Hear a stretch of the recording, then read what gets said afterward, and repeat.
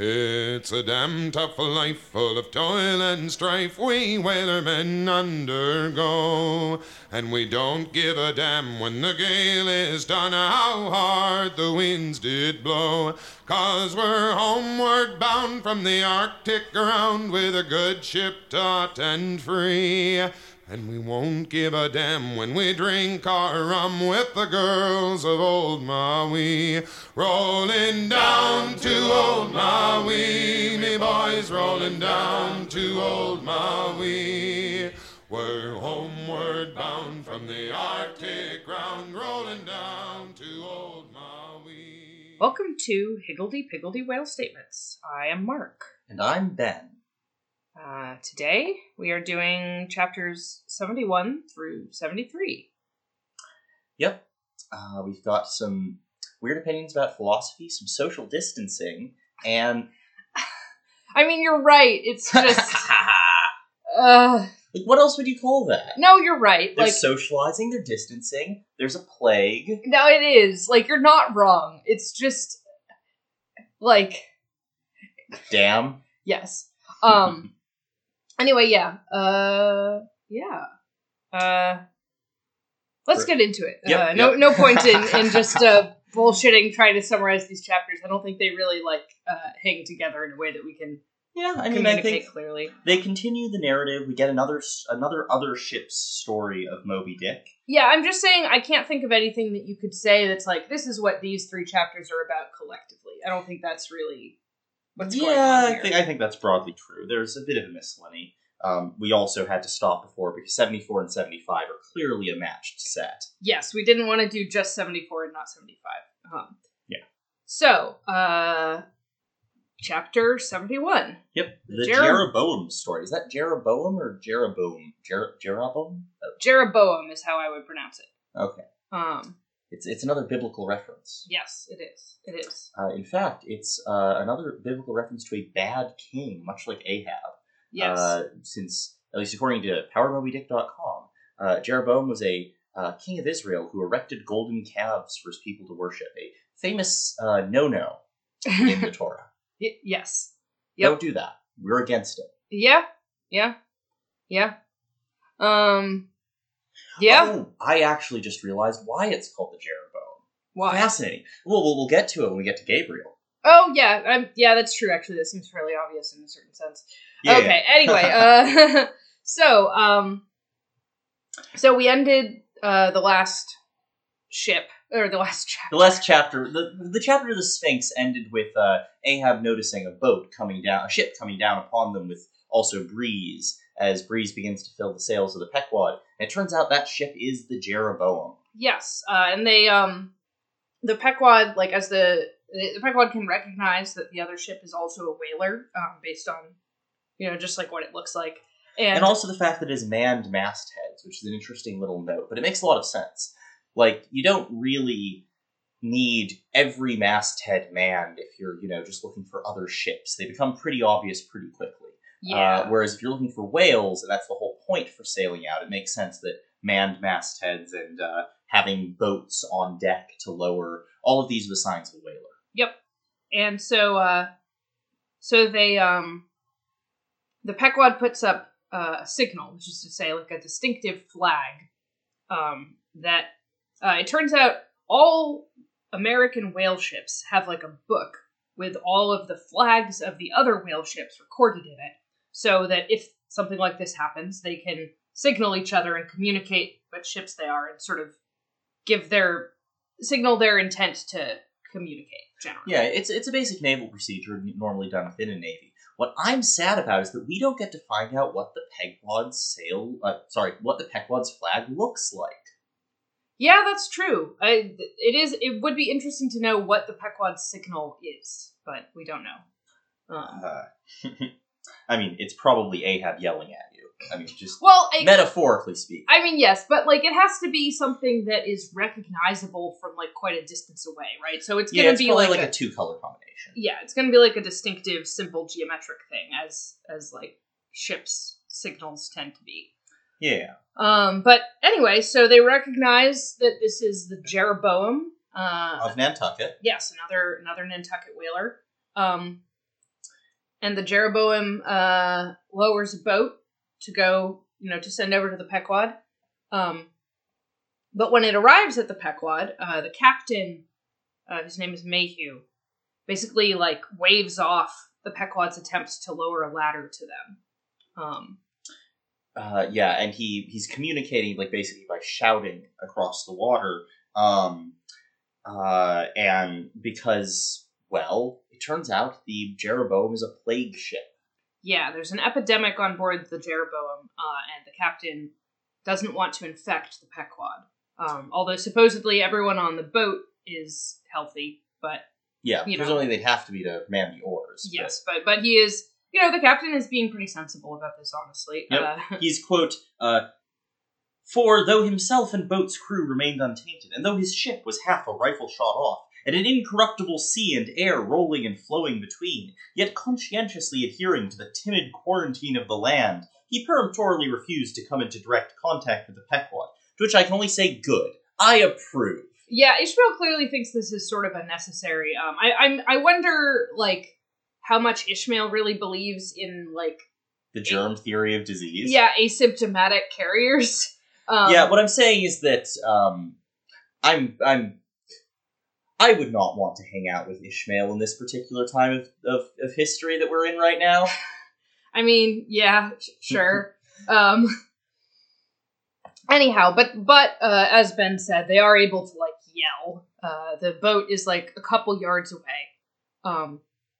Although it's kind of, they're, in addition to the fact that they've got to yell over the distance, there are also, waves that keep coming and, pushing the boat away or, making noise. Yeah, it's not very easy for them to keep up an uninterrupted conversation because the rowers have to maintain speed with the sailing ship, and it's a much smaller boat, so it'll get knocked around by the waves, it'll push forward, or I think mostly get pushed forward because the waves are coming from behind them because the Pequod's running with the wind. And so it's not very convenient. Yeah. And they are also occasionally being interrupted by one of the oarsmen. Oh, yes. One of the oarsmen. Yes, who is this, distinctive character, who's, recognizable by his appearance and his dress. He's youngish. He's literally described as youngish, which I think is very cute. He's, not very large. He's very freckly. He's got, quote, redundant yellow hair, which I assume just means lots of it. Yeah. And he's wearing, an oversized coat with, the sleeves rolled up. And the important part is that he considers himself the Angel Gabriel. Yes. So the Pequod recognizes the Archangel Gabriel, my bad. Yes. Put some respect on his name. The Pequod, specifically Stubb, recognizes this Gabriel because they had heard a story about him when they spoke the town ho. You mean when they had a gam? Yes. When they gammed. Exactly. And the story about Gabriel that they've heard is that he was raised among the Shakers. The Neskayuna Shakers. Well, that's... So the Shakers were founded in Niskayuna, New York. Oh. So that's where they're from. Okay. I guess, so just all Shakers. This is a general statement on Shakers. Yeah. I mean, I guess, presumably there are Shaker settlements in other towns as well. Yeah. But I think, yes, it's kind of like saying... I think it just means literally that's where Shakers are from, yes. Yeah. Anyhow, and, it's probably worth mentioning the Shakers are, or rather were, it's not unlike Quakers. Yeah, Shakers, they're very different denominations. Yes, Shakers no longer exist. Anyway, Shakerism was like a pretty unusual Protestant sect that was known for celibacy. Absolute celibacy, not just priests or anything like that. Literally, none of them had sex in theory, and they certainly didn't have kids. Yeah, the Shakers. This is in some sense why there are no Shakers anymore, because in the 18th and 19th century they grew their numbers through adoption. But anyway, they were not capable of maintaining replacement, and eventually sort of. Yeah, I don't think there's any modern Shakers really at all. Yeah, I don't If there are any and they're listening to this podcast, cool, fascinating. Yeah. The Shakers are definitely like an interesting, historical movement. But Ishmael, I think, has a pretty low view of them. Yeah, I mean, compared to how he thinks about Quakers as kind of old-fashioned, but very sort of deeply like moral and dedicated Christians. It's of interest that Ahab came from a Quaker background. It's a more general Nantucket thing. But Shakers are depicted as absolutely, at least in the case of Gabriel, and I would say generally as delirious. Yeah, and I mean, this does reflect the fact that like Shakers were more like marginal in society. They were more marginal. They were also more of a charismatic sect. I mean, the reason they were called Shakers is that they were literally expected to shake in the presence of the divinity. There was. I mean, yeah. The thing that's funny is that that's also why Quakers are called that. Quakers. But no, like but they do it more. Yeah, no, like the Shakers did have like sort of ecstatic. Yes, and like I guess you would call them like I don't know what the exact term would be, like ceremonies. That involved like movement and like not exactly dance, I guess, but there's a term for like ecstatic dance that I cannot remember. I don't think it's always called a tarantella, but it sometimes is. Okay, they did dance actually. Okay, cool. That's a word that's used to describe what they do during worship. Anyway, on Wikipedia. So they have like these practices of worship that would be, I think, more unfamiliar to someone like Ishmael. It is funny that according to the Wikipedia article at the top there, they were originally called the Shaking Quakers, which to me just sounds incredibly redundant. But they also had some positive things about them. They were egalitarian in regards to gender. They had women in spiritual leadership. They had, communal living. I really like it. They are also known for their simple living, architecture, technological innovation, music, and furniture. And I'm just super curious about that technological innovation, but it's not what we're talking about right now. Yeah, I mean, it's like perhaps one of the remaining cultural influences of Shakerism is that you can still get stuff described as like Shaker furniture. Oh, yeah. Fascinating. We are just looking at the Wikipedia page now. Yeah, no. I saw dualism, and I was wondering if it was a good-evil dualism, but it turns out that there is a dualism of God as male and female.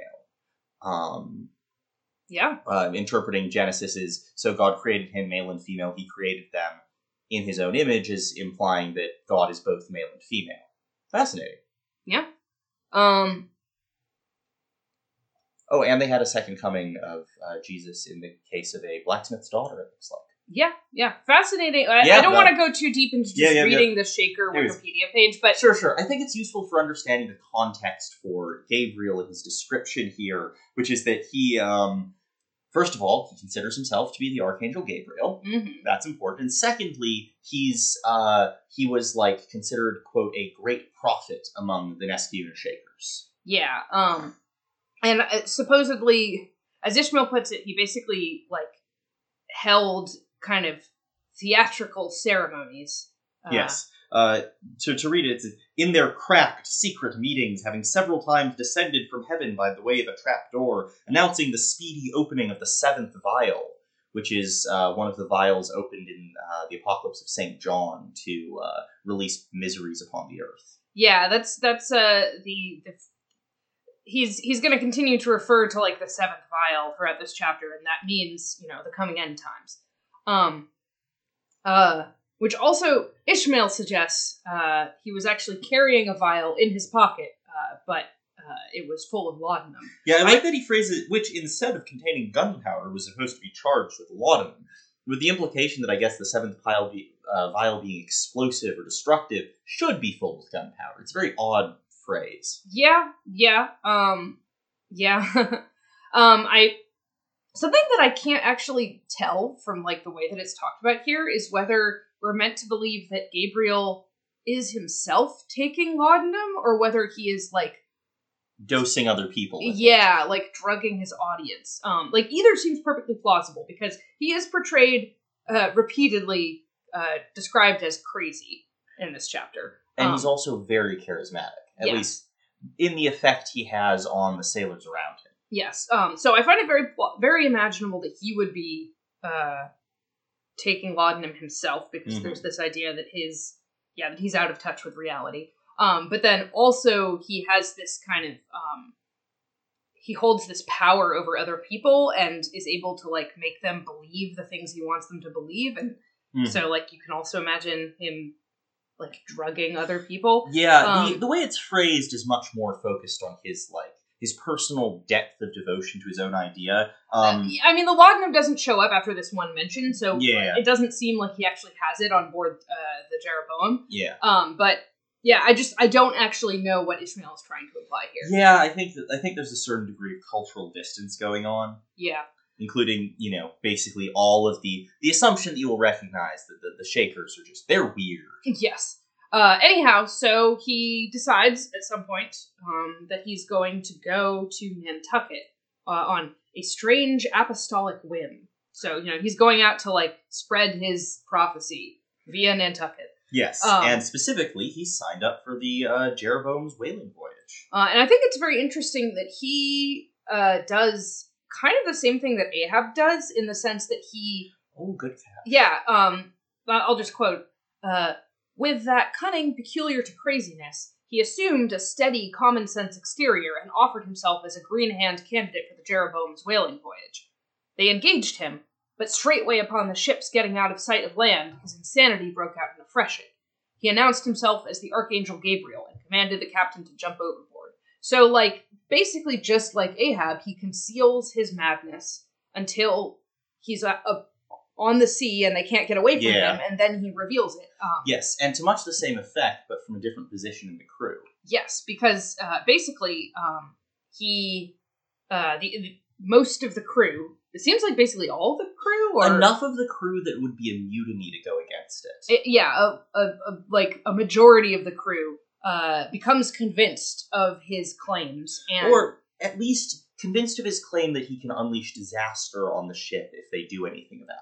Yeah, so it's not necessarily that they are all fully converted to his, like, everything he preaches immediately, but they are all really scared of him and, like, believe that he might have powers. Yes, and specifically, he's, upon declaring his sort of beliefs out loud, he's declared basically that he is the apostle to the ocean. Like, that he set himself forth as the deliverer of the isles of the sea and vicar general of all Oceanica. Yes. So there's a very oceanic, seagoing quality to his ministry now, where he's been seized by this desire to go to sea, and having gone out of sight of land, he declares that he's like the religious representative and apostle to the ocean. Yeah. And because the crew are, in large part, convinced of some degree of his claims and, like, cowed by him. Yes. Essentially, like, a soft mutiny breaks out. Like, the captain's authority is seriously undermined. And Gabriel is permitted to not do any work and to basically, go wherever he wants on the ship, kind of do whatever he wants. And the captain can't do anything about it, because if the captain tries to do anything against Gabriel, the crew will definitely mutiny. Yes. In particular, sorry, do you want No, you go. So the specific, like, condition that's made very clear that, like, the crew puts forth directly to the captain is, if you try to put Gabriel off the ship at the next port, which they understand to be what the captain wants to do, then all the rest of us will desert. Yes, or at least all of his disciples, which seems to be a large part of the crew, or enough of the crew that they can sway the rest. And then also, since the epidemic had broken out, he carried a higher hand than ever, declaring that the plague, as he called it, was at his sole command, nor should it be stayed but according to his good pleasure. The sailors, mostly poor devils, cringed, and some of them fawned before him, in obedience to his instructions, sometimes rendering him personal homage as to a god. Such things may seem incredible, but however wondrous, they are true.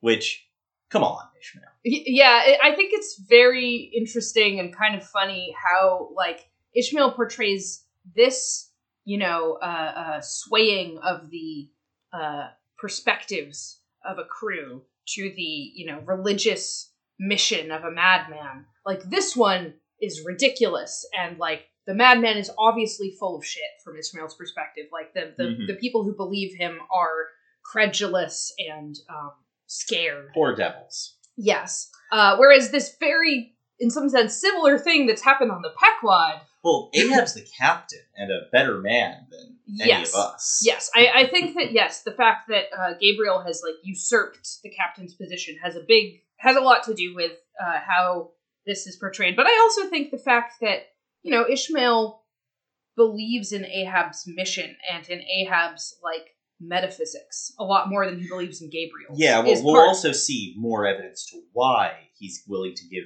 Ahab so much more credence than Gabriel in a little bit, I think. Yeah. So this is the like history of Gabriel and what he's doing on the Jeroboam. Yep. There's also this note that nor is the history of fanatics half so striking in respect to the measureless self-deception of the fanatic himself as his measureless power of deceiving and bedeviling so many others. But it is time to return to the Pequod, which is just like you're doing this on purpose, Melville. Yeah, like I do think that I think even Ishmael is aware of the comparison. I just think he is at pains to. I think Ishmael is at pains to say, yes, these situations may seem similar, like there is a dramatic irony here, but understand that like Ahab is superior. Yes. Yes. And I think, you know, we may imagine that like Melville is more ambiguous. Yes.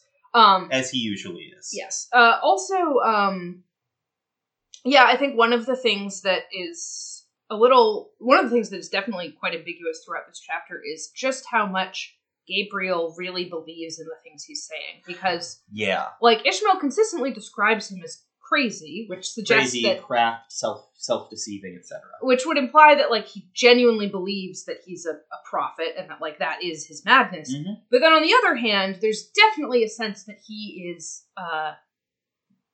he is not just, like, raving unthinkingly. He clearly knows how to manipulate people, knows how to say and do things that will convince other people that he is powerful. There's a line that when he looks at the sperm whale's head still hanging from the side of the boat, Gabriel was seen eyeing it with rather more apprehensiveness than his archangel nature seemed to warrant. Yes.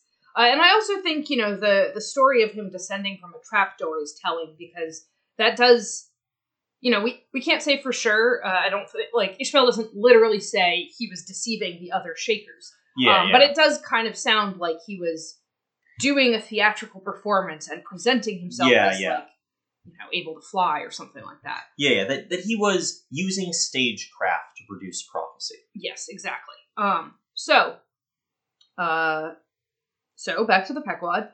Back to the Pequod looking over the water at the boat. Yes, and Ahab declares, "I fear not thy epidemic, man."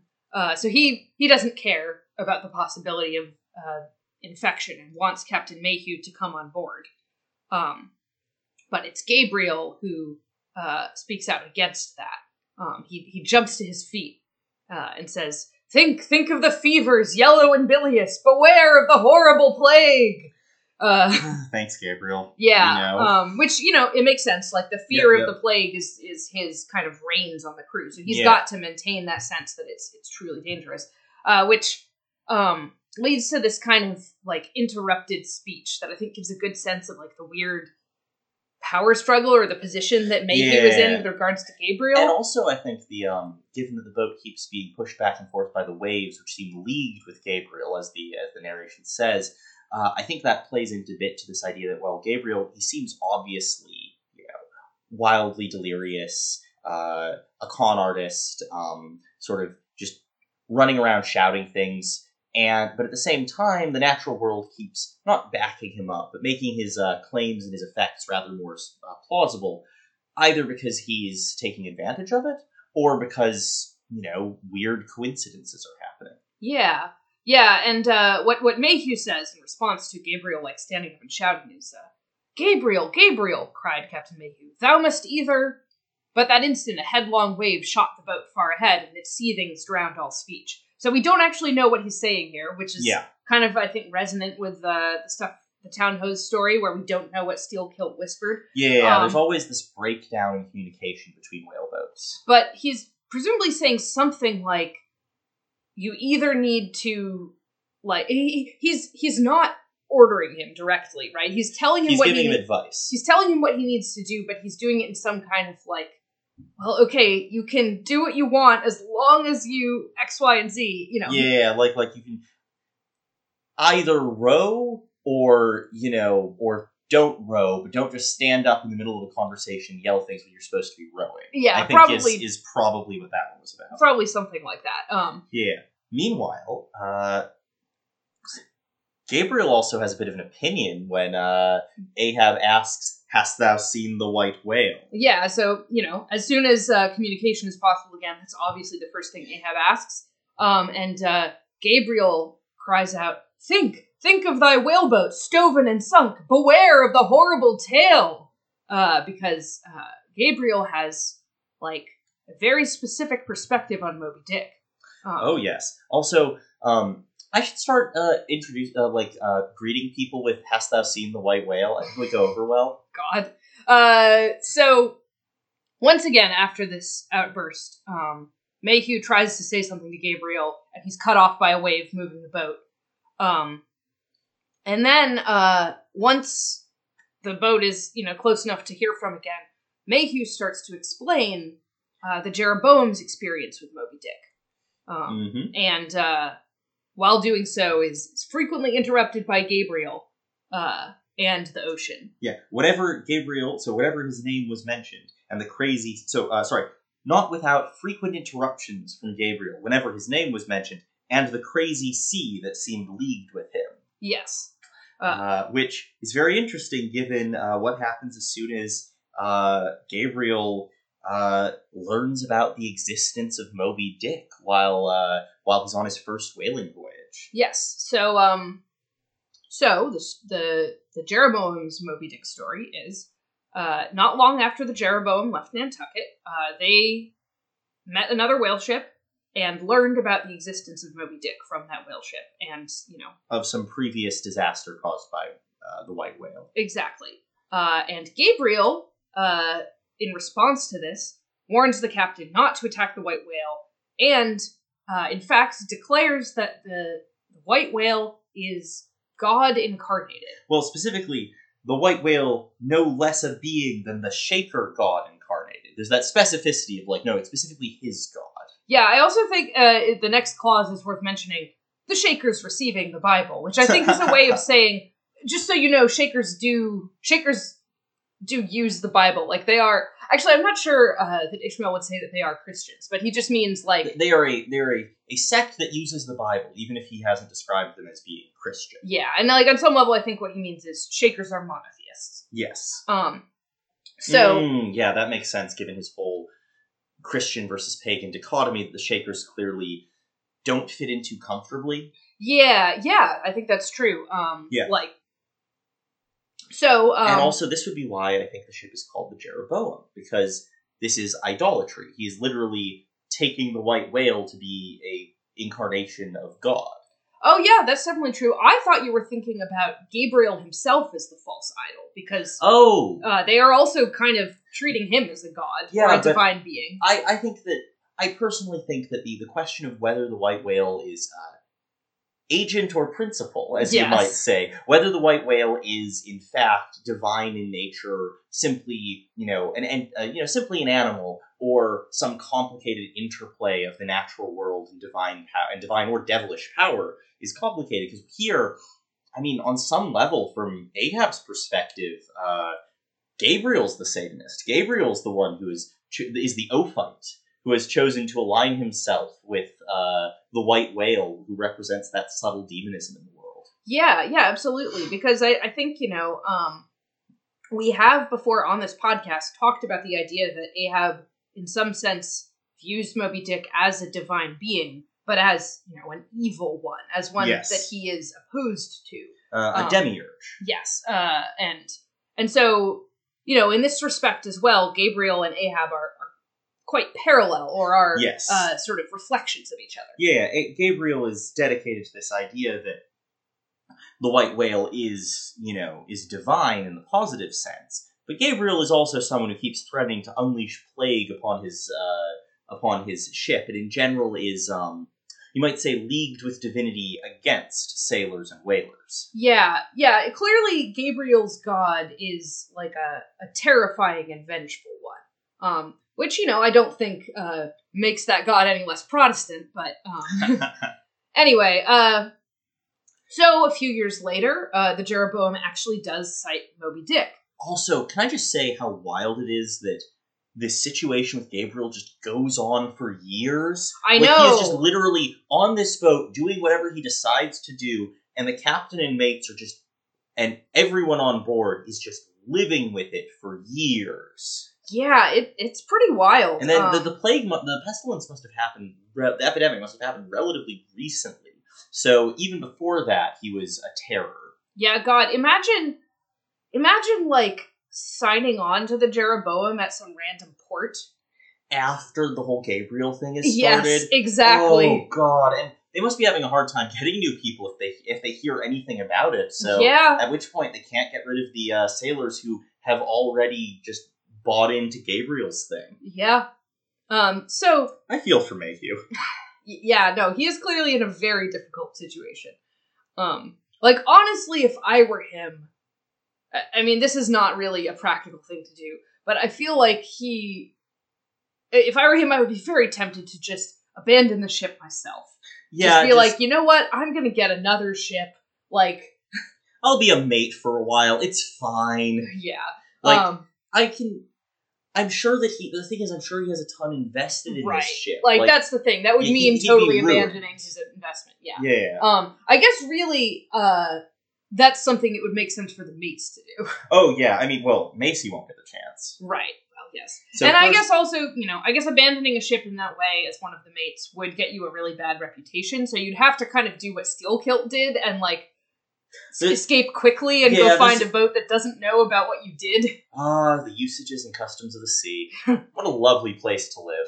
Yeah, anyhow, so they cite Moby Dick, and Macy, the first mate, really wants to hunt Moby Dick. He burned with ardor to encounter him. Yes, and the captain is like, okay, sure, even though Gabriel insists that they don't do this, Macy... Because that's God over there looking all whaley. Yeah, Macy gets together enough people to man the boat and goes after. Which succeeded in persuading 5 men to man his boat in a ship of, 30 or something? That implies Gabriel's just absolutely in charge at this point. Yeah, no, for sure. I mean, I can imagine, even if not every single man is a believer. Yeah, it'd be pretty difficult if you're one of the minority of Gabriel doubters to feel confident enough to go on that boat. Yeah, that's very fair. I bet those men might be in danger from their... Yeah, they did, after all, try to stab God. Yeah. So, regardless, the boat sets off, trying to hunt the white whale, and they do manage to get one iron fast. Which is to say, land one harpoon in Moby Dick. Yep. Who is famously full of harpoons. Yes. And while they're doing this, Gabriel ascends to the main royal masthead. So I guess that's the main mast, and it's at the very top of the mast. So it's the largest mast at the top. Yes, and he was tossing one arm in frantic gestures and hurling forth prophecies of speedy doom to the sacrilegious assailants of his divinity. Which, I mean, yeah, that's what you would have to do in that situation. If you've prophesied that attacking Moby Dick is attacking God and it means doom, you kind of have to go up and shout that from the rooftops. Yeah, exactly. So, also, oh shoot, I can't remember the specific thing, but I think Gabriel specifically means God has healed, which is very ironic in the context. I just remembered that thing. I'm curious about that, so I'm going to look it up. It's one of those EL names. No. Oh no, it's God is my strength. I was thinking of Raphael, I think. All right. Well, I am not an angelologist. Anyway, so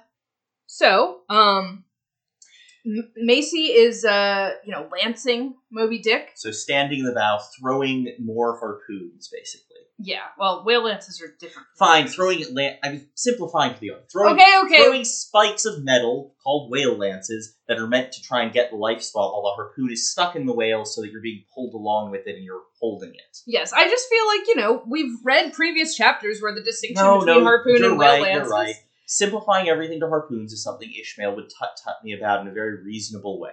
Anyhow, but so Macy is doing that, and but while he is doing this, a broad white shadow rose from the sea. I gotta say, it's actually low. A broad white shadow rose from the sea. Yes, you're right. You really can't miss that. Low. Yes, you're right. That is important. And I think this is probably Moby Dick's tail. It absolutely is. First of all, because it goes on to sort of explain how this kind of accident occurs often with whales. And secondly, earlier Gabriel said, "Beware of the horrible tail!" Yeah, so, but in this passage, nowhere is it said the tail. It's all described in these sort of vague terms that I think gives you the sense of what it would have been like to be on the boat and just have this, shape appear. And it knocks the breath out of the oarsman, and it knocks Macy off the boat. Not just off the boat, into the air, landing 50 yards away. So he just gets launched by this tail. It swings across the bows of the boat. Everyone's, knocked back by the force of it, taking him off the boat. Nothing else is harmed. Only he is struck. Yes. And then Ishmael wants us all to know. It is well to parenthesize here. This is actually totally normal, just so you know. Nothing is supernatural about this. This happens, or rather, if it's supernatural, many whales do this supernatural thing. I think his line is, of all the fatal accidents in the sperm whale fishery, this kind is perhaps almost as frequent as any. Sometimes nothing is injured but the man who is thus annihilated. Yeah. And even more than that, he goes on to say, "But strangest of all was the circumstance that in more instances than one, when the body has been recovered, not a single mark of violence is discernible, the man being stark dead." Sometimes a whale knocks your soul off. Yeah. Now I will say, if you are not actually injured in being knocked off the boat, and then you drown... I don't think that's what he means. I know. I'm just saying drowning doesn't leave marks on the body. It leaves obvious marks of, desperation for air, and also you wouldn't recover the body because it have sunk. Oh, I think what he actually means is that their spine got snapped, and it's not immediately visible on the body, and nobody here is a doctor. Well, sure. But also, it's Ishmael, so he might just mean sometimes you get hit with a tail super hard and go flying, but your body's totally intact and your soul has been ejected. Yeah. I think the phrase I once saw for that is "punched the ghost right out of him." And all of this is visible from the ship, presumably especially visible to Gabriel. Yes. And Gabriel calls out, the vial, meaning, obviously, the end times are coming. The seventh vial, it has been opened, the wrath is upon you. And everyone totally deceases from any further possible hunting. Also, obviously, after this point, he has even more of a grip on the boat, because he was like, "That's God," and then one man decides to go fight God, and that man is utterly destroyed. Yes, and this, too, Ishmael is at pains to undermine, because, his credulous disciples believed that he had specifically foreannounced it, instead of only making a general prophecy, which anyone might have done, and so have chanced to hit one of many marks in the wide margin allowed. Which, I'm pretty on board with Ishmael's position here. All he said was, "That's God, don't do it, it's doom," and, nearly anyone who has ever heard of the white whale can absolutely say, hunting the white whale will probably get you killed, and, he didn't specify, "You, Macy, you alone shall be struck down," or anything like that, whereas if he was a real prophet, I'd expect something a little bit more specific. I mean, this is fair. I do think, okay, what I will say is that I think that, as has happened many times before, as Ishmael has often credited in this book, Moby Dick is here acting with, supernatural vindictiveness. Yes, and frankly, here with incredible forbearance. Moby Dick knows who specifically wants to harm him, and Moby Dick will particularly go after that person. Yes. And in a way that I think, when Ishmael is crediting the sort of intelligence of Moby Dick, that is, he understands that to be the kind of thing Moby Dick does. Yes. I am perfectly willing to believe at this point in the narrative that Moby Dick did know the specific person on that boat that dared to, as Gabriel put it, blaspheme against the white whale and struck him down with a terrible force. I'm just more inclined to the Ophite position that this whale is bad news. Yeah, so like the thing here is like that. Basically, what I'm saying is, I do think that this event and the way that it's being framed is like Gothic, communicative. Mm-hmm. Symbolic. Yes. And it's true that Gabriel did not predict the specific symbolic elements here. But he was the one to say, "Don't pursue the white whale." Yes. And the one to accurately say, if you pursue the white whale, like terrible vengeance, terrible like retribution will befall. Yeah. Like, he's totally correct about that. Yeah. In this instance, he is completely correct. And to be fair, in some instances, it didn't require hunting the white whale to be destroyed by it. Although I think most of the examples we get is someone who went after the white whale and then was destroyed by it. Yes.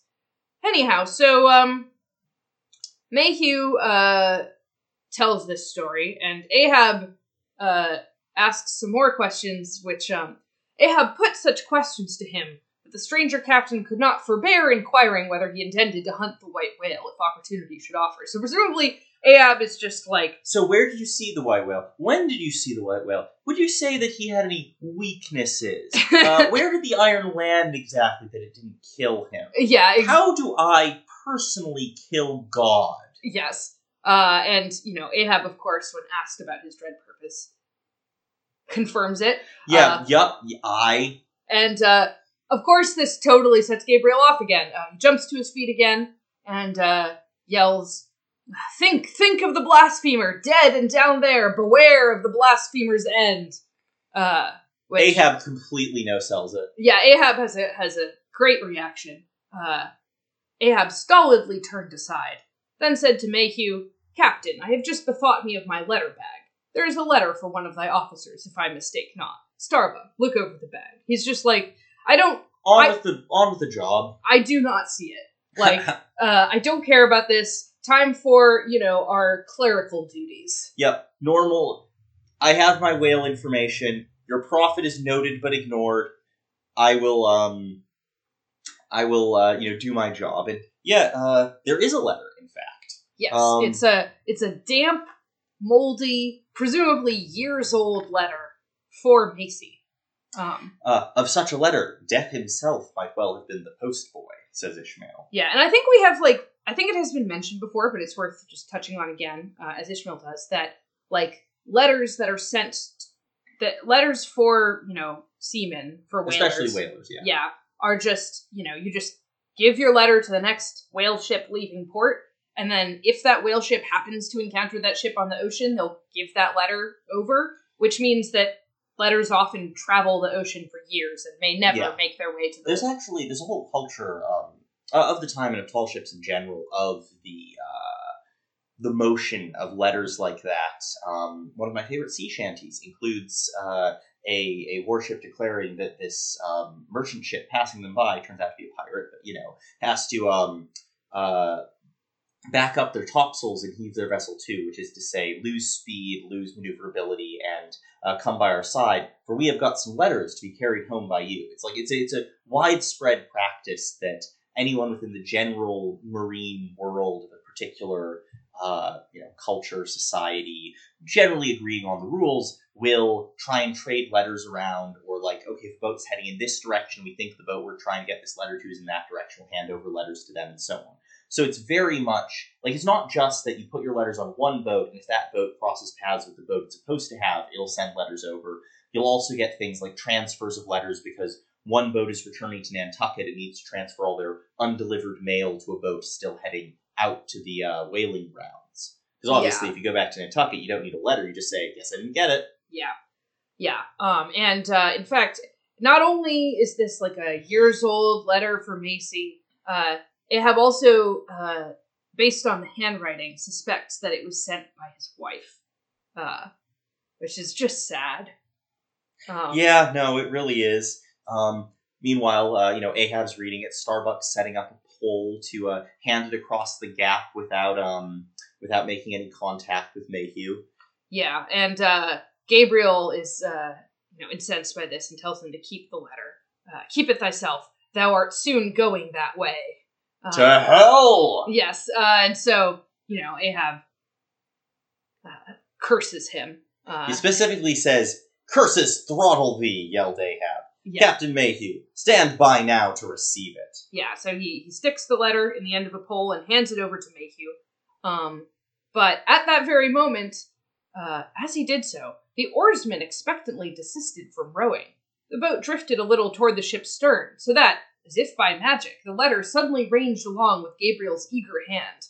So Gabriel grabs the letter, stabs it, impales it on a knife. Specifically the boat knife, which would be like, the knife for general cutting of lines and general usage that's in the whaleboat. And throws it back to the Pequod. And then... It fell at Ahab's feet. Yes, and then Gabriel shrieks for the oarsmen to row, and they all row off, presumably against what the captain might Yeah, it's prefer. explicitly, and in that matter, the mutinous boat rapidly shot away from the Pequod. Yeah, so, ends with like a very, dramatic and kind of disturbing little exchange. A letter to a dead man impaled on a knife landing at Ahab's feet. A man who was killed by the white whale. Yeah. And after this interlude, the seamen returned to their work upon the jacket of the whale. Many strange things were hinted in reference to this wild affair. And yeah, I should expect so. Yeah. Seems like the kind of thing that's going to make gossip happen. Yeah. I definitely think it's very notable that not only do the oarsmen, follow Gabriel's order to row off from the Pequod, but they also, as if by magic, stop rowing at just the right moment for Gabriel to be able to grab the letter. So it's not just literally that Gabriel can give them orders and they'll follow them, but it almost seems like he can, unspeakingly communicate what he wants to them, and they can, because moving the boat in that precise way sounds like something that it wouldn't really be that possible to do. So it's almost presented as they coincidentally stopped rowing, but that, that coincidence or whatever allowed Gabriel to get the letter first, and then he, knifes it and throws it back. Yeah, it's almost as if the oarsmen stopping rowing in that moment is similar to the waves. Yeah, I think it broadly is that Gabriel the world keeps conspiring to give Gabriel what he wants, and Mayhew is powerless to stop it. Yes. It's almost as though he has leagued himself with a terrible and infernal power that must be slain with a harpoon. That would be definitely one way of interpreting this. I'm just saying, I come out of this chapter with only greater confidence in Ahab. Yeah, no, for sure. Yeah, no, it's a great chapter. It's a great exchange. Yeah, it's wild, it's religious, it's irreligious, and Ahab gets to, effectively this is a priest of Moby Dick. Yeah. Ahab gets to tell to shut up. Yeah, no, you're right. He totally is. He is a priest of Moby Dick. That's a great way of putting it. Maybe even a messenger. You might say an angel of Moby Dick. Yeah, could be. Also, this is just a minor thing that I wanted to reference because I wanted you to check it on Power Moby Dick, but I forgot as you're going past, which is when talking about his coat, Gabriel's coat, there's a mention that he has a Kabbalistically cut coat, and I have no idea what that is supposed to mean. So Kabbalistically, so the origin of that word is referring to the idea of Kabbalah, which is a form of it's a form of Jewish mysticism. Yeah, a traditional that has been Jewish appropriated by Christian mystics plenty and so on. It might also be referring just to, is Cabal descended from Kabbalah? I'm not sure. Because Kabbalistically might here also be actually meant to be as one who is in a cabal. You could be right. I may be projecting. I just want to look up. Just etymology of cabal. Yeah. Because there's. Well, don't look up Kabbalistic. Well, I want the etymology of. Yeah, okay. Kabbalistic comes from Kabbalistic with a capital K, which is obviously relating to Kabbalah. But Kabbalah you want to know also a separate word that he might be referencing here, especially given Ishmael's occasionally sketchy understanding of religious history that is not Christian. It looks like... Yeah, it looks like Cabal comes from the Kabbalah. Fascinating. I think that, this is a little complicated. I'm not totally... It looks as though it's from the Kabbalah, but then there was also a conspiracy in 1600s England, or rather, a set of ministers accused of making a conspiracy, whose names of the ministers of Charles II, Clifford, Arlington, Buckingham, Ashley, and Lauderdale, which got combined to make Cabal, presumably by the political cartoonists of the time. I have no idea who would have done that, but that made Cabal, which then became sort of a separate word from Kabbalah, or descended from Kabbalah, because in the 1500s, Cabal was just used to mean mystical interpretation of the Testament according to etymology.com, which is to say the Kabbalah. Okay, so there's a lot of etymological complexity here. But it does descend from Kabbalah. Yes, but the way that Ishmael is using the word here, the way that Melville is using the word here, I don't think there's necessarily any intended implication of Jewishness. No. What the word, like, Kabbalistically literally means is just sort of, like, in a way that evokes, like, a secret cult. A cabal. Yes. Specifically Shakers here. Specifically a religious one. Kabbalistically does imply, like, the religious connotations in a way that the modern word cabal doesn't necessarily. That makes sense. But the meaning of the coat is that there is, like, a specific type of coat that, like, a New England preacher would have worn at the time. Yeah, well, that makes sense for Gabriel. So, yeah, he looks like, I think it's that by his dress, you can recognize him as not necessarily specifically a Shaker, but, like, one of the many different New England religious movements. Yeah, exactly. Anyway, sorry to get us off track for a bit. We've got to get to 72. I think it is of great relevance to, like, delve into what exactly is meant by that word here, because, the idea of secretive religious sects is obviously relevant to this chapter, and relevant not to... so much to 72, though. Yes. But yes. Sorry, when you said this chapter, my brain had already moved forward, so it was the monkey rope? Really? No. But no, to the Jeroboam story, it absolutely is. Yes, but no, let us now move on to chapter 72, the monkey rope, which starts with Ishmael excusing himself for putting his story in confusing order. Again? Yes. I'm just saying, my thesis gets ever stronger. Yeah, no, you're convincing me at this point. So what he says, in the tumultuous business of cutting in and attending to a whale, there is much running backwards and forwards among the crew. Now hands are wanted here, and then again hands are wanted there. There is no staying in any one place, for at one and the same time everything has to be done everywhere. It is much the same with him who endeavors the description of the scene. We must now retrace our way a little. So he's basically saying, because everyone is moving back and forth and doing everything at once when you're working on the whale, that's why I'm now moving back in time.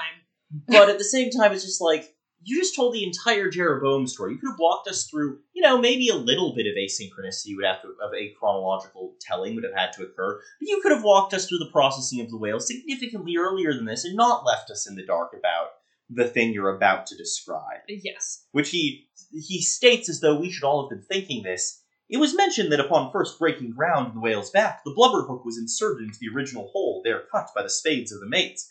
But how did so clumsy and weighty a mass as that same hook get fixed in that hole? It was inserted there by my particular friend Queequeg. Oh, your particular friend Queequeg, whose duty it was, as harpooner, to descend upon the monster's back for the special purpose referred to.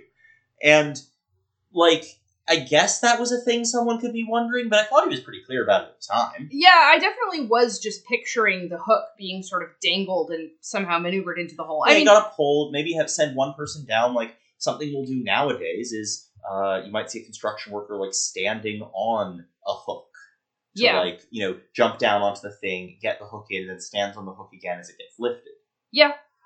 So I wasn't particularly wondering about this, Ishmael, but thank you for clarifying it. I do think it's very funny the way that he almost seems like he's name dropping Queequeg.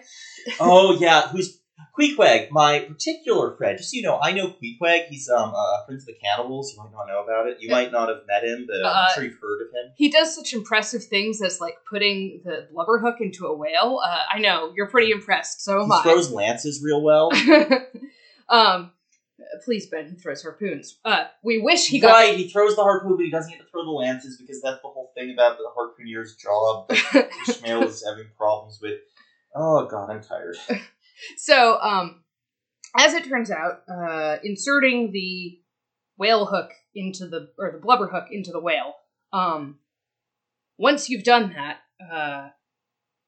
for whatever reason, just because of the circumstances, the person who does that may be required to just stay on the whale until they're done I think cutting all the blubber off.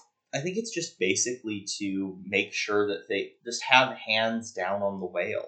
Yeah, I also imagine part of it has to do with, like, that it might be sort of complicated to lift the person back up onto the ship when, like, the entire ship is engaged in this very complicated... that might be the case. Oh, man, but this does mean Ishmael avoided being on the capstan, which we assumed he was on. That's true. Yeah, we previously guessed about what Ishmael was doing during the cutting in, and we were wrong. Yeah, no, he was doing something much odder and more specific to the Pequod. Anyway, So, in this case, Queequeg had to stay on the whale during the entire blubber stripping process. This is a pretty, like, difficult task on its own, because the whale is mostly underwater, and it is rotating. And there's a bunch of blood. Yeah, and a bunch of sharks. Oh, no, it's not great. Yeah, and Queequeg is bottomless at this time, by the way. Yes. On the occasion in question, Queequeg figured in the Highland costume, a shirt and socks, in which, to my eyes, at least, he appeared to uncommon advantage. And no one had a better chance to observe him, as will presently be seen. Yes, I get it, your boyfriend's hot. Yeah, like... He's got good legs, I get it. Yeah, like, he is simply saying to us at this point that Queequeg's legs were visible, and I think that was nice. I think that was appealing. He appeared to, and better than most people, he appeared to uncommon advantage. Yes, so... Ishmael is a connoisseur in this. Yes, so the reason Ishmael is in particularly good position to observe this is that he is attached to Queequeg by a rope, called the monkey rope. And emotions. Yes, but in this moment, attached by a rope, which is tied both to Queequeg's belt and to Ishmael's. And, the purpose of this is to keep Queequeg from, falling in the water and being lost. Exactly. And Ishmael is supposed to kind of, like, jerk up on the rope and, like, kind of pull Queequeg out of the water if he seems in danger of falling in. And Ishmael describes this also as, Queequeg was my own inseparable twin brother, nor could I in any way get rid of the dangerous liabilities which the hempen bond entailed, because apparently both usage and honor demanded that instead of cutting the cord, it should drag me down in his wake, if Queequeg should slip and fall. Yes. And this all sort of gives rise to a lot of thoughts in Ishmael. What doesn't? I mean, yeah. Like, this is just, every time he and Queequeg are doing a thing, it becomes a metaphor. Like, he's just like, oh, there's Queequeg. Metaphor time. Yeah. Like, remember that time he was like, yes, fate, chance, and free will are the objects involved in making this rope mat. And now he's like, this makes me think about metaphysical jeopardy, individuality, and the fabric of society. Meanwhile, Queequeg is presumably going, please don't let me get dropped into sharks, Ishmael. I know, yeah. He, the first sort of thing that occurs to Ishmael watching this is, that because he is now in the situation where if Queequeg dies, he dies, that his individuality and his free will have, like, been severely compromised. Yes, he explicitly says, my free will had received a mortal wound. Another's mistake or misfortune might plunge innocent me into unmerited disaster and death. Therefore, I saw that here was a sort of interregnum in providence, for its even-handed equity never could sanction so gross an injustice, or never could have sanctioned so gross an injustice. Yeah, so Ishmael is seeing this as, like, God is gone from this place. Yeah, unnatural. Because I'm on a rope. Yeah, like that somebody, essentially the idea that someone could die when they had done nothing to deserve it is... And he's clearly metaphorizing this, the idea of, like, moral condemnation. Yes. Like, I, through no fault of my own, might fail or be seen as having been lost. You might be dragged down into the Exactly. depths. Yes, however, as, he's continuing to think about this and continuing to, like, jerk Queequeg out of the water. So specifically, I really love the construction of this sentence. And yet, still further pondering, while I jerked him now and then from between the whale and the ship, which would threaten to jam him, which in this case would mean just crushing him between the... This is a really dangerous thing, actually. For example, you are docking a medium-sized or even a large boat at the docks.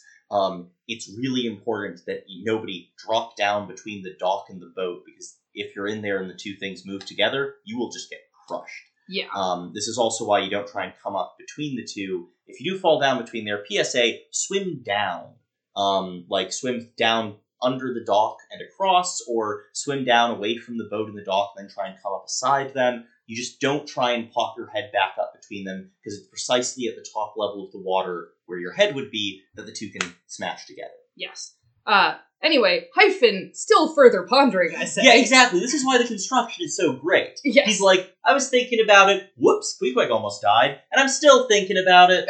Yeah. And it then occurs to him that actually this is the situation that everyone is in all the time, because we are all, like, dependent on other people in our society. We live in a society. Yes. As he puts it, if your banker breaks, you snap. If your apothecary by mistake sends you poison in your pills, you die. And, he's perfectly right. Like, yeah, no, we live in a system of what requires, even within a deeply broken and dysfunctional society, a deep web of trust that allows us to assume that things like the food we get served at a restaurant is going to be edible, that, a car on the highway won't randomly just swerve in to take us all out. And if you think about it, it's really anxiety-inducing. Yeah. Yeah, I think that,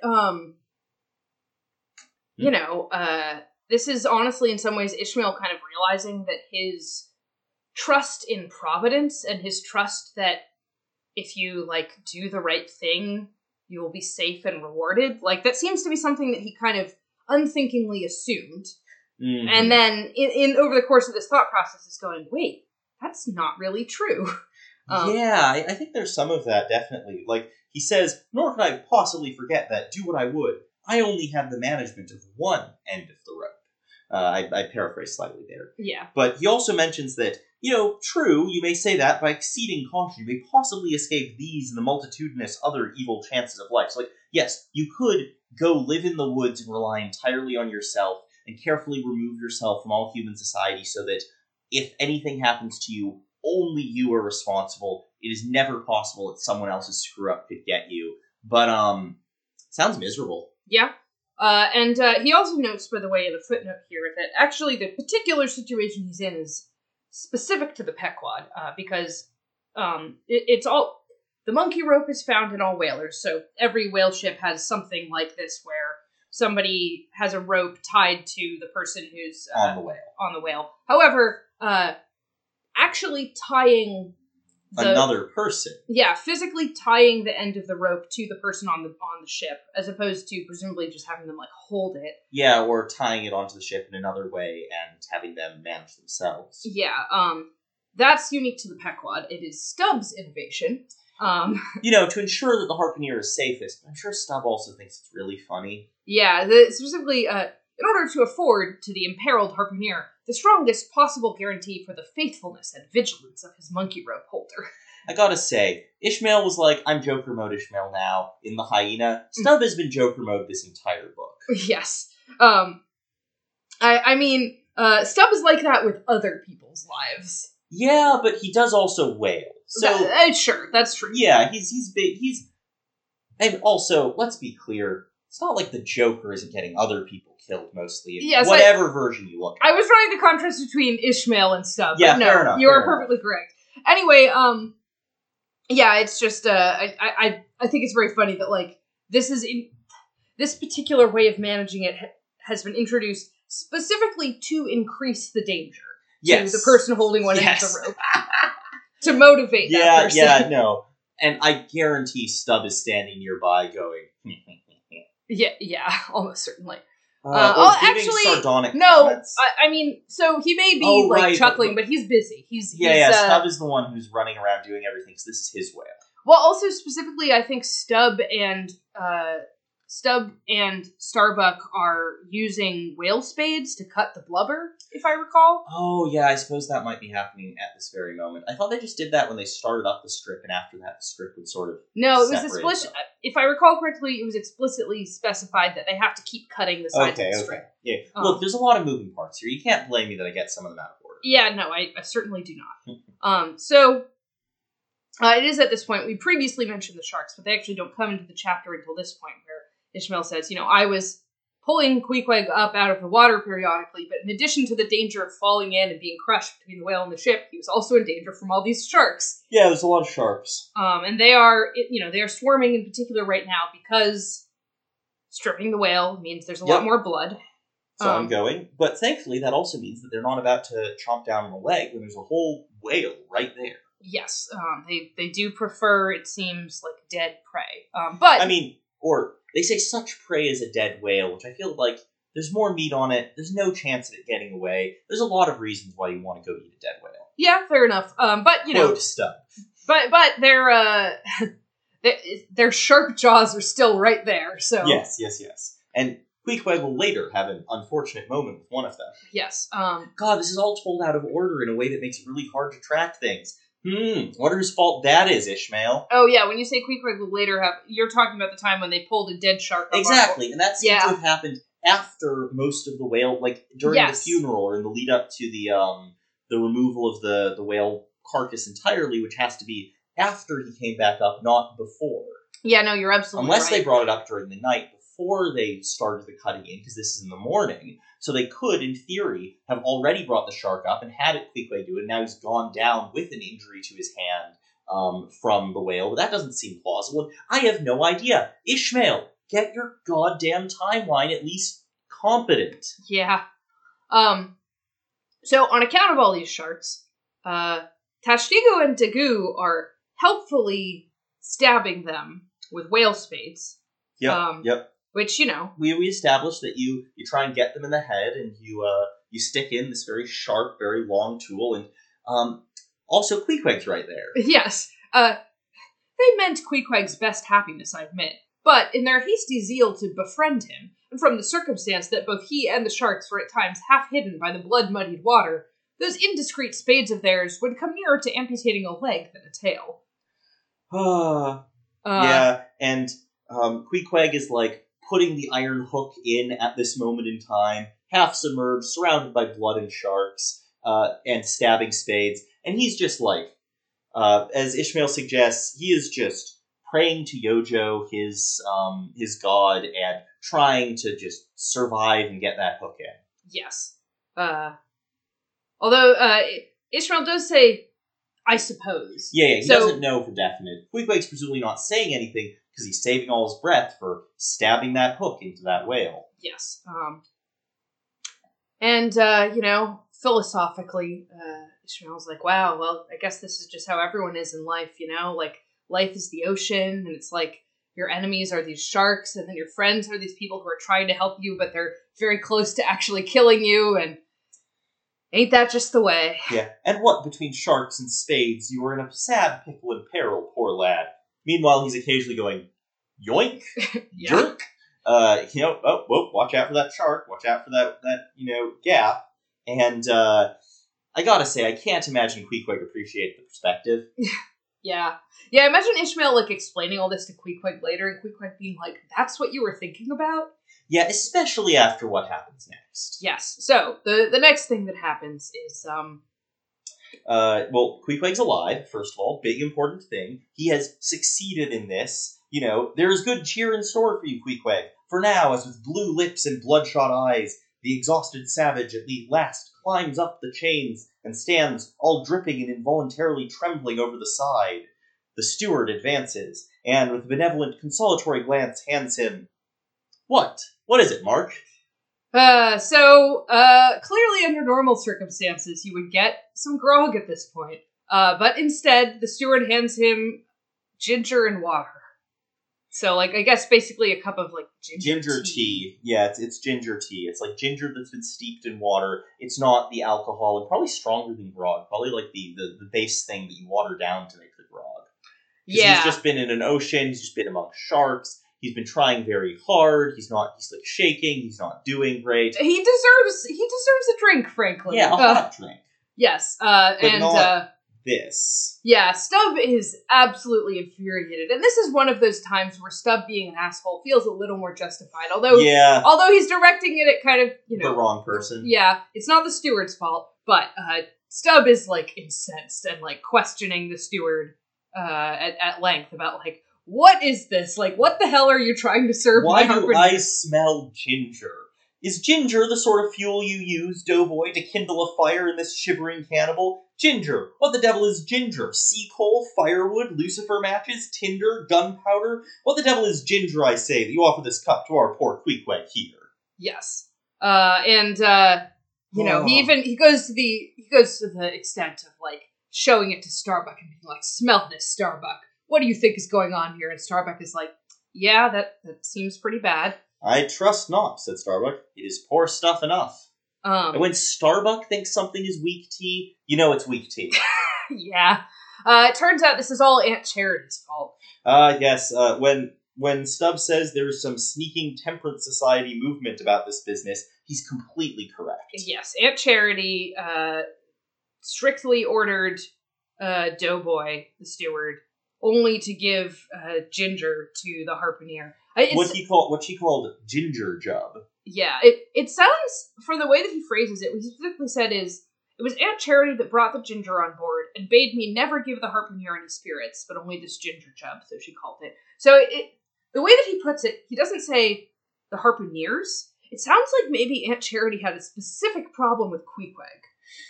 Yeah, or, no, given that it is singular, it might be that she was specifically oh, that's a cannibal. You can't give the cannibals alcohol.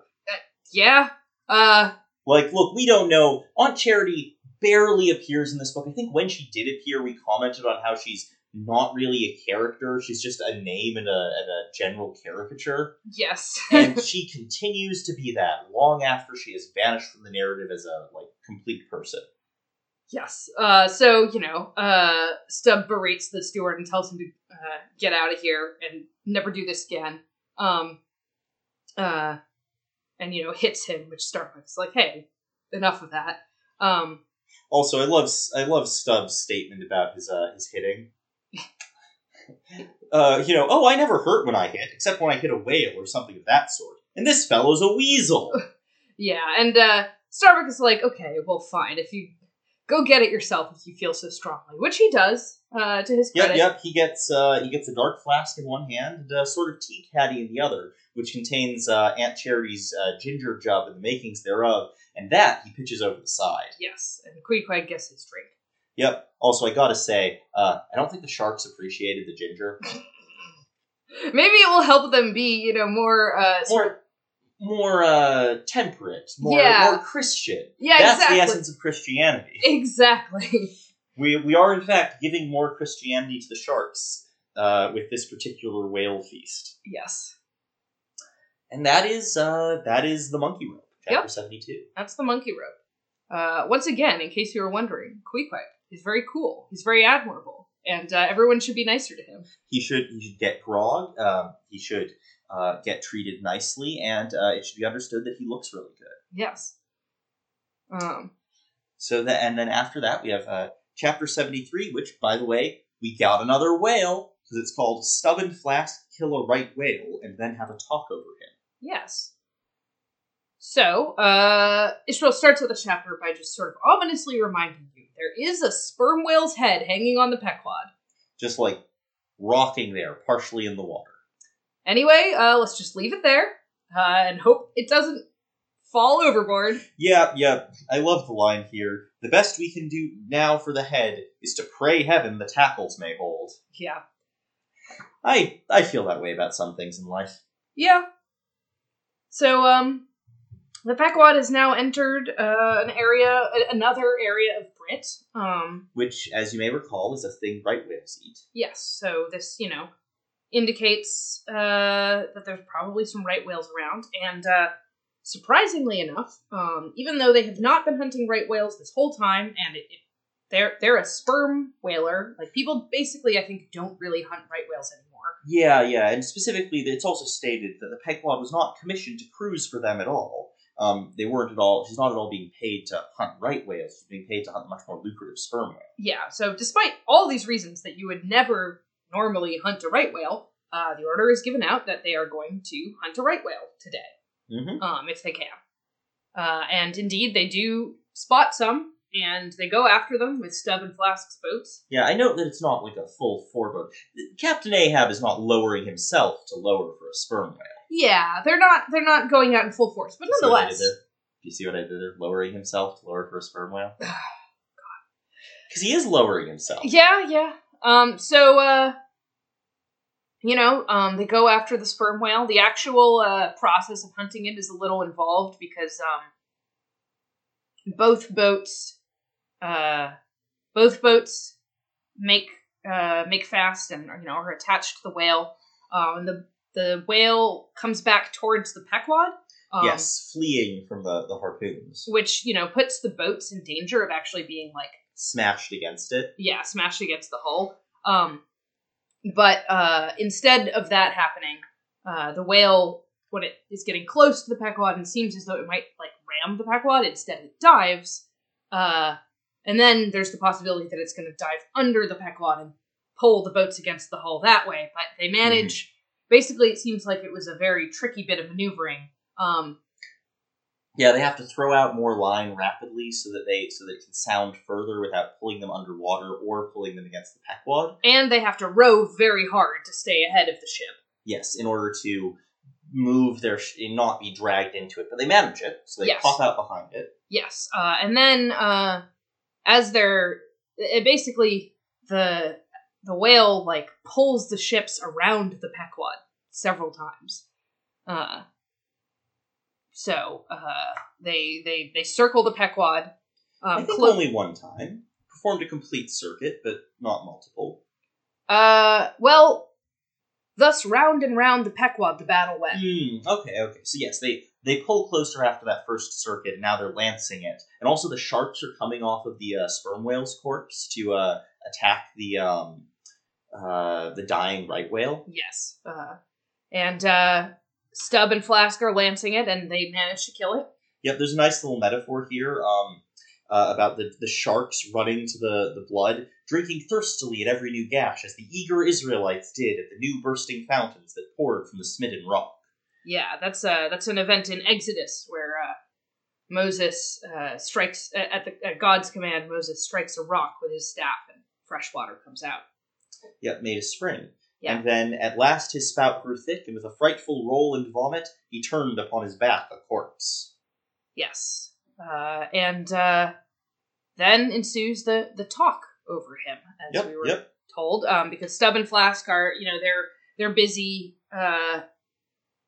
tying up the whale in such preparing for the intense act of rowing the whale back to the ship. Exactly. And Stubb is like, what the hell are we doing? I wonder what the old man wants with this lump of foul lard. Which, honestly, a fair question, because... Yeah, I just feel it's very mean to the right whale. Yeah, clearly... You just killed him, you don't have to call him a lump of foul lard. So, in response to that, Flask offers a striking theory, which is that apparently there's a legend that if a ship hoists a sperm whale's head on her starboard, and at the same time a right whale on her port... here called larboard. Yes, here called larboard. The ship is, ever afterwards, immune to capsizing. Yep, cannot be knocked over. And Stubb is like, oh, really? Why? And Flask is like, well, I don't know, but I heard Fedallah say that, and he seems to know all about magic. Yep, he knows all about ship's charms.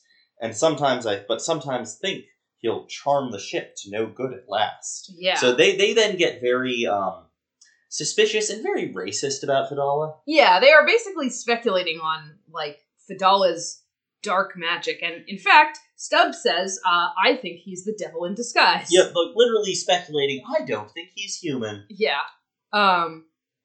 They sort of talk about how he hides his hooves in his tail. Yep.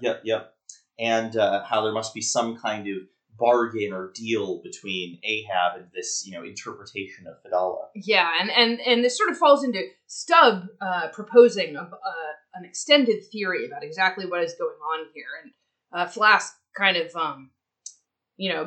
being his sort of, like, helpful questioner who keeps asking, like, after everything Stubb says, like, oh, and what about this? And, like, what do you mean by that?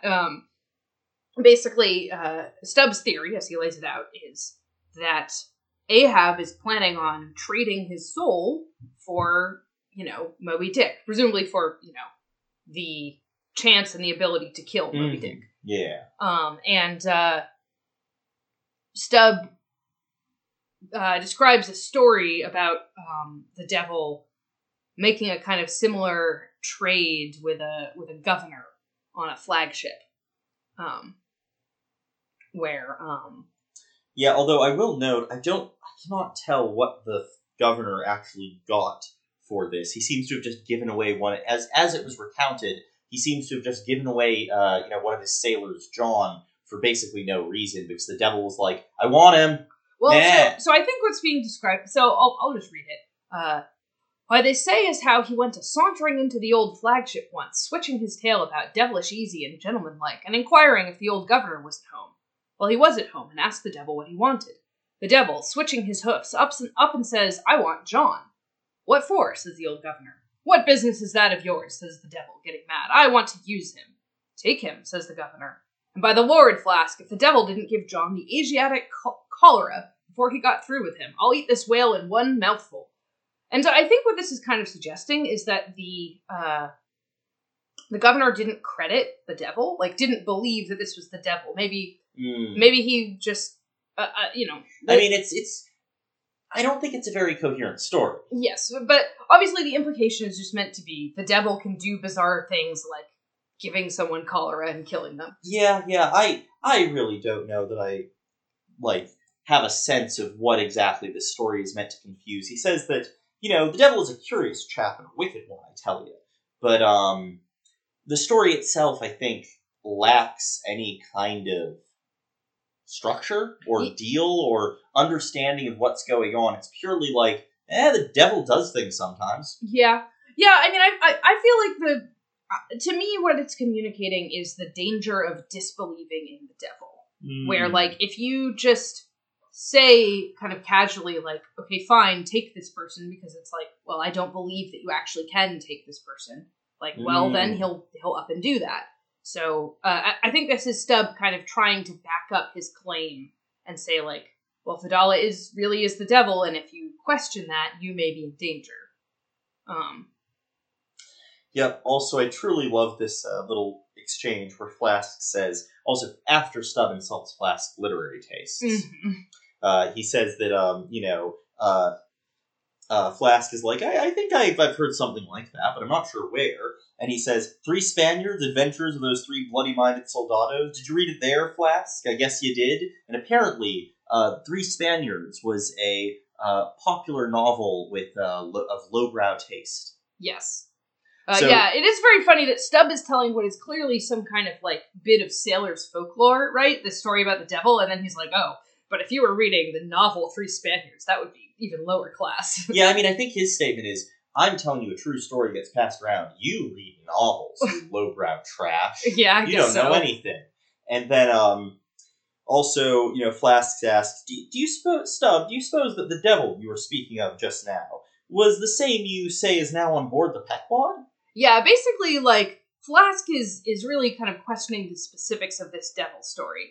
First he asks, like, okay, do you mean the same devil? And Stubb is like, yes, I mean the same devil. Well, he specifically says, doesn't the devil live forever? Whoever heard that the devil was dead? Did you ever see any parson wearing mourning for the devil? Yeah, so that's his argument for how the devil can be in this story that I guess is set a long time ago. Yeah, and I think more generally it's just like, yes, every time someone says the devil, they mean the devil, Flask. Don't be dull. And then Flask is like, well, wait, how old do you think he is? And Stubb basically says, infinitely old. Yeah, and specifically, it's how old do you suppose Fedallah is, Stubb? And Stubb, who's insisting Fedallah's the devil, has to say, arbitrarily old. As old as the world. Yes. And then Flask asks, I think, a very reasonable question, which is like, okay, but now if he's the devil, and he's ancient, and he's going to live forever, what was with your plan to pitch him overboard? Oh, we kind of skipped over that. Yeah, that only touches on briefly. But earlier when Stubb was saying, I don't trust Fedallah, I think he's the devil, he said, he basically suggested, he didn't directly say, but he heavily implied, if I get the chance, I'll pitch him overboard. And Flask is I don't like that chap, Stubb. Yes, and Flask is like, so what was the point of that plan if he's the devil? And Stubb is like, well... Also, I gotta say, he basically gives the same plan that, Steelkilt had, which is, if I ever get a chance of a dark night, he's standing hard by the bulwarks, and no one by. Look down there, Flask, pointing into the sea with a peculiar motion of both hands. Aye, will I, Flask? Yeah, no, you're right. That is basically what Steelkilt was going to do to, what's his name? Extra head trauma. To the mate. That jerk. Let's just say that jerk and move on. Yeah, I'm forgetting his name as well. But anyhow, yeah, and Stubb argues that, I just give him a good ducking anyhow, which is basically just like... back. Yeah, I'd just do it for spite. And I think there's a little bit of a meaning here, which is if the devil is eternal, if these evil impulses and influences are always going to keep coming back, what's the point in, ignoring them one time? What's the point in trying to be, vigilant against them? Well, I'll duck him now, and I'll duck him again later. I'll keep ducking the devil in the drink. Yes. And Flask asks, well, what if he tries to fight back? And Stubb is like, I would beat the devil up. Yeah. Flask, do you suppose I'm afraid of the devil? Who's afraid of him except the old governor who daresn't catch him and put him in double darbies as he deserves, but lets him go about kidnapping people, and signed a bond with him that all the people the devil kidnapped he'd roast for him. There's a governor. And it's I feel like there has to be a specific governor he's referencing in these stories, or this makes no goddamn sense. Yeah, there's clearly, more to this story about the governor's dealings with the devil, and Stubb is just kind of summarizing it and alluding to it. And Flask is like, do you think Fedallah wants to kidnap Captain Ahab? I can't tell if he's being, sarcastically, really, do you really think that? Or if he's being, wide-eyed. I can't remember whether Flask would do one or the other. Yeah, hard to say. I mean, I will say that, I don't think it's a totally, foolish question in that, Stubb has said, I think Ahab has made a deal with the devil for his soul. Yeah. So the question is, okay, do you think the devil is gonna, run off with Ahab at some point? Stubb kind of doesn't answer that question, but just says, again, I'm gonna kick the devil's ass. Yeah, he also specifically says something I think is very suggestive, which is, I'll grab into his pocket for his tail, take it to the capstan, give him such a wrenching and heaving that his tail will come off short at the stump. Do you see? And then, I'd rather guess when he finds himself docked in that queer fashion, he'll sneak off without the poor satisfaction of feeling his tail between his legs. So, this is referencing the idea of sneaking off with your tail between your legs, but he's definitely threatening to rip the devil's dick off. Yeah, not a little bit. It's well, the last question, what will you do with the tail, Stubb? Do with it? Sell it for an ox whip when we get home. What else? And then the last question, really the only question that needed to be asked this entire time. Are you serious? Do you mean what you say? And at that point, they reach the ship, and Stubb is like, mean or not mean, here we are at the ship. He's not gonna... Yeah. He's not gonna... He has just been shooting the shit and saying a bunch of really goofy stuff. And Flask has been trying really hard to figure out if Stubb is being serious, which, to be fair, is also how Stubb's rowers experience life. Yeah, this is clearly just, Stubb doing some Stubb shit. Yep, but now the whale gets tied up on the larboard side, the port side, and Flask was right. The Pequod is now counterbalancing the sperm whale's head with the right whale's head. Yes, and... Those, it was an even keel, even though there's a lot of strain on the masts. Yeah, and Ishmael makes a cute little intellectual metaphor about this. So when on one side you hoist in Locke's head, you go over that way. But now, on the other side, hoist in Kant's, and you come back again, but in very poor plight. Thus some minds forever keep trimming boat.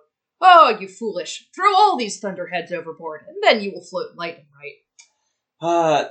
Ishmael's just like, no thoughts, head empty. Yeah, absolutely. And given that he has enough education to know who those scholars are, and to be able to be like, yeah, Locke and Kant have different approaches to things. It's, there's not an obvious intellectual dichotomy there, but they are major philosophers of the time. You could be putting in dialogue or using to, sort of steer away from just falling entirely into one or the other.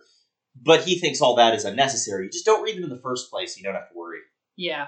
Yeah, it's interesting. At first I was like, oh, there must be some kind of, actual sort of historical contrast or like different sides of the debate that Locke and Kant are on. And I mean, obviously they're two very different philosophers that there are big differences in their philosophy, but it's not like there's some, It's not like the Kant and J.S. Mill distinction that you might make, or Bentham, where it's like, oh, well, on one hand you have deontological morals, and on the other hand you have utilitarian morals. There's no, at least not that I'm aware of, easy dichotomy of schools that Locke and Kant fall into. They're both major Enlightenment philosophers, if I remember correctly. Yeah. And they are both the kind of philosophers you would learn in school as Ishmael, though, I think is part of what's going on here. Yes, they are certainly, part of the philosophical canon in the 19th century and now. Yeah. Then we have a bit of discussion of how to disassemble a right whale, though since they're basically just taking the head and releasing the rest, it's not as involved. Yeah, under normal circumstances, you would basically cut off the baleen parts of the right whale's head and bring them on board, but they don't do that in this case, which I think, underlines that Flask is probably correct, and this is being done for, obscure, superstitious reasons, because they are certainly not trying to process this in the way that you would if it was actually... or it's being done because they want to keep the sperm whale's head for longer, and, here's the thing, the idea of, you have a sperm whale's head and a right whale's head on either side, that won't capsize, and on the one hand, you could take that as, it's a charm against capsizing. On the other hand, you could take it as, you no longer have one giant weight on one side, you have equally straining sides, so you are no more likely to capsize than previously. Yeah, there's a very practical reason you might do something like this if you don't plan to immediately process the sperm whale head. That's a fair point, yeah. This is a very mechanical and practical reason behind it that Stubb and Flask aren't even taking into consideration. Yeah, that's a good point. One thing, though, is very clear, which is that they are not using this sperm whale. It is not a... This right whale. Sorry, the right whale, yes. Yeah. It is not being, processed for sale in any way. It's just heavy. Yes. And then, as the last paragraph of the chapter explains, meantime, Fedallah was calmly eyeing the right whale's head, and ever and anon glancing from the deep wrinkles there to the lines in his own hand. And Ahab chanced so to stand that the Parsee occupied his shadow, while, if the Parsee's shadow was there at all, it seemed only to blend with and lengthen Ahab's. So there's this, image, and I think this is consistent throughout the book, of Fedallah as, part of Ahab's mind, or something within his shadow. Not necessarily a devil on his shoulder, but some kind, because I think it's a little bit more complicated than that. I think this entire chapter is about making it really obvious how ridiculous it is to see Fedallah as the devil. Mm-hmm. But there is something going on where Fedallah dwells in Ahab's shadow and is present for him alone and is his advisor. Yeah, definitely.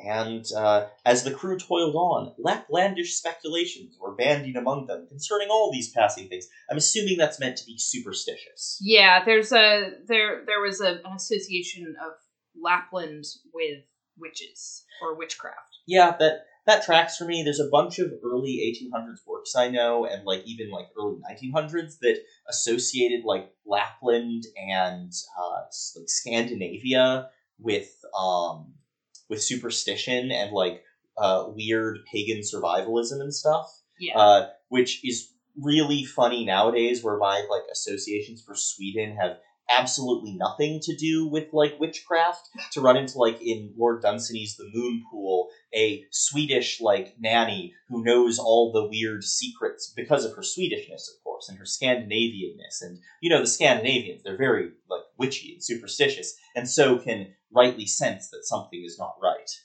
Yeah, that is kind of funny. Yeah, it's just completely out of date as, like, stereotypes go. Yeah. At least in my understanding of popular culture. I mean, I feel like the one perhaps slight remnant of this would be like Bjork? What? Bjork. Well, I was about to say associations that I have with like metal. Oh yeah, that actually, you know, that's also solid. I just think Bjork's charming. Yeah, no, she's a fascinating figure. She's definitely pretty witchy. Yeah, see. But like, I think But that yes, no. a lot of Scandinavian metal is like pagan. Yes, yeah, and there's certainly people who, you know, do reconstructed pagan stuff and are very interested in that. I think the difference is here between, like, the idea of, like, I would say, like, the superstitious poor people image that's being sort of brought in with Laplandish, like, the idea of, like, the superstitious peasants versus, you know, people who are interested in reconstruction, interested in this tradition, is a very different connotation when you bring them up in a book. Yes, no, definitely. That is very true. But yeah, so yeah, we've had, I don't know, I feel like we could maybe draw these chapters together with themes of superstition, weird ideas about, religious ideas about how the world works. Obviously, Ishmaels are a little bit more, you know, normal to us because we keep reading Ishmael. But I think that, you know, we've got Gabriel in the first chapter and the devil in the third. Yeah, no, that's fair. Yeah, these chapters are not, like, totally disconnected from each other. No, there's a gradient of topics across this boat. It very rarely takes a hard left turn. Yeah, and we're definitely in all of these chapters. Did I say this boat instead of this book? Yes, you did. You've made that mistake multiple times before on the podcast. Yeah. And also just, like, in our personal lives sometimes. Yeah. Look, I like both boats and books. And you are deeply engaged with a boat book. I don't think you can be blamed. Yeah. I feel very silly when I realize it. But, yeah, no, I think a lot of what's going on in all of these chapters is, like, a heavy sort of building of, like, supernatural mood, you know? Oh, yeah, since the beginning of the book, really. Yeah, but I think it's being laid on especially thick in these three chapters. Yeah, and especially with, like, whether or not, I think that Gabriel, who claims for himself a certain prophetic mantle, and it aligns himself with Moby Dick, and is now indirectly contrasted with Fedallah, who is assumed to be devilish and is aligned against Moby Dick. And I think that's very interesting, that there is this consistent alignment of Ahab is a blasphemer. Ahab is an ungodly man. He is set out to challenge God in some fashion. But then when you see Gabriel, who openly says Moby Dick is God, he's an idolater. He's a wild prophet. To some extent, both of them are straying from the sort of, like, what you might say is the assumed center of Starbuck, which is that God is in his heaven and Moby Dick's just a whale. And frankly, I don't think Starbuck's been particularly present recently. Yeah. It does sort of feel like, on some level, to have, like, a full kind of metaphysical account of Moby Dick is in some way to step outside of the realm of, like, acceptable Protestant understandings of the world. Yeah, I mean, I think that is the case, and I mean, I personally, I am of Ahab's party most of the time. Mm. I'm well prepared to be an ophite about it, not in the sense of worshipping Moby Dick, but of saying that it in some way represents a divine yet malevolent force, but that's an interpretation, and it's just what I find most aesthetically pleasing. But I do think that there's this sort of, like, weighing of, oh, here is someone who is more Christian than Starbuck, more obsessively dedicated to this, who has gone beyond just saying, oh, well, the natural world is the way it is, and that is providence, to saying, no, Moby Dick is specifically the avatar and representative of God. God is like that, not just, like, the world is like that.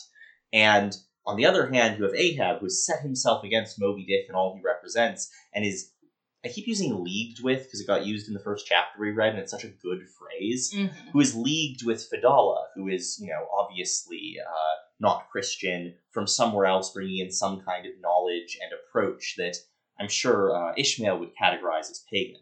Yeah. I will be very interested to see if Fedallah does anything, because we have been given to understand that, that Ahab brought Fedallah on board for some purpose. And, on some level to have a crew. Yes, that Ahab wanted his own specific crew, his, hand-picked men, and Fedallah is the mate of that crew. So there's that. Yeah. But, lots of discussion has abounded about whether Fedallah has, powers. And I'm not saying I expect him to cast a spell. He's cast a spell on me. Yeah. In that I think Fedallah's cool. But, I would be very interested to see, whether there is any suggestion of, Fedallah doing something that other people, that, just a skilled mate or a skilled harpooner couldn't do. Yeah, I mean, there's this implication here that he gave the idea to hang the right whale's head across, and the idea that he is skilled in all these little charms and superstitions. I think that it's going to be interesting to see how that develops, but I definitely think there's a certain aspect here as well of, the same impulse that had Ahab be like, yes, my pagan knights about the harpooneers. Ahab wants non-Christians. Ahab wants people who will be enlisted against the white god. I think with all the racial implication that sentence could have. Yes. In his crew. And so, Fedallah and the Indonesian crewmen, was it Indonesian? Philippine. The Philippine crewmen who, joined him are, precisely that sort of impulse. He's enlisting these isolados, these people of island nations from around the world, but specifically not Christian ones. Yeah, no, I think you're right. As the book, frames it and understands it. I don't want to in any way claim this is accurately representative of, cultures in the world. Sure. You're also kind of making me think about, when you mentioned this idea that, Ahab, that kind of the harpooneers, because they are non-white and non-Christian, that they are in some sense, closer allied to Ahab, and there was that, if you'll recall, listeners, that was emphasized in the scene where Ahab swore everyone to his purpose. He kind of specifically singled out the harpooneers as opposed to the mates. Yes, and he specifically had the mates act as squires to the harpooneers. He reversed the normal order, which in this book is the way the whaling world works normally is that, frankly, non-white, sailors and skills and muscle is under the control of Yankee profit motives and white men who have this, Protestant capitalist idea of how to make, success from this. And this is the great power of America, more or less explicitly stated in, Ishmael's early thoughts on, the American naval presence, is that by having this multicultural thing, it's not like a melting pot conception of multiculturalism. It isn't a more recent, more, frankly, functional and progressive model of, pluralism. No, this is, a hierarchical fusion which allows for certain qualities to be taken from different cultures and create this ultimate, in this case, the ultimate weapon to surpass Metal Gear to attack a god. God, you doofus. Look, I'm just saying that I would watch the Moby Dick anime 5 times. Oh yeah, no, me too, for sure. I also, what I was reminded of when we were talking about this is the thing that Queequeg said in our last selection. That. Yeah, which, difficult to quote directly, but I'm talking about the time when Queequeg was basically talking about sharks. Yes. And said that, it suggested that whatever god made sharks is, evil or, terrible. Or, I think I would say pagan, specifically, because what he said was, and I think, obviously, it's a racist joke, the way it's put in the book, yes. Is that it has Queequeg, a Pacific Islander, saying, whether it was the god of Fiji or the god of Nantucket, both islands, that created sharks. That god was what he says is a damn Native American, but, with the obvious... that's a bridge too far. Yeah. But the point is, the phrase, especially with the I dialect, is directly taking, an American sneer word for, non-Christian, pagan, other, wild, unsettled, uncivilized. Yeah. And the joke there is that Queequeg is the one saying this, and he's, the prince of the cannibals, everyone's best pagan friend, Queequeg. But it's also implying that he's buying into, or that it is fundamental, this dynamic of wild versus tame, pagan versus Christian. But that's actually not what I was trying to talk about. Oh, sorry. I was trying to talk about the fact that it implies that he has kind of bought into Ahab's idea that, God is inimical to humanity. He's basically saying, the God that made sharks made them to be dangerous to me. Yeah, no, you're right. Sorry, and I think that's tied into it. Though. Yes, connected you're right. To this whole framework. I was just still thinking about the wild, religious and racial categories that Ishmael and I think Melville is framing the book through. Yes, you're absolutely right. Those are deeply, deeply part of that statement, and I think all of that stuff being so complicated and weird and offensive is what was what really focused our attention last episode, which means I didn't notice the God is malevolent implication until now. That's very fair. Also, I gotta say, the listeners are really missing out because we've been making wild hand gestures through this entire conversation to try and keep it under control. I think the better part is when we're talking about ship maneuverings and how the boats were going around the Pequod and chasing the whale, and we were definitely moving our hands a lot during that too. Yeah, the thing is, it's not like we're actually really looking at each other's hands. We're mostly looking at the book or our notes, and the result is that we're just sort of both wildly making arm gestures for ourselves alone. Yeah, when we were not recording in the same room, did you find yourself gesturing? Do you remember? Sometimes, but mostly then I was sitting in a different chair where I had to hold the book in my lap, and that meant that at least one of my hands was kind of... occupied? Occupied, exactly. Whereas here, because I can set the book down next to me on the couch, I can do the weird little gesture I do where my hands circle around each other to my heart's content. I have had both people in my seminars and people that I have TA'd for in grad school tell me that I do that gesture, and they've never seen someone else do it before. Yeah, no, that's true. I can confirm. We'll have to take a picture of you doing this, you realize, because you've described it in detail, but no one's going to know what you're talking about. I choose to remain a mystery, like the depths of the ocean, as regards my specific weird hand gesture. Yeah, that's fair. I'm making a TikTok of me being weird about whales. Alright, we're getting punchy. I think it's time to stop recording. Oh, I think we should just keep going. We could delve this down. We could see what's down here. What tune is it you sing for, man? A dead whale or a stove boat?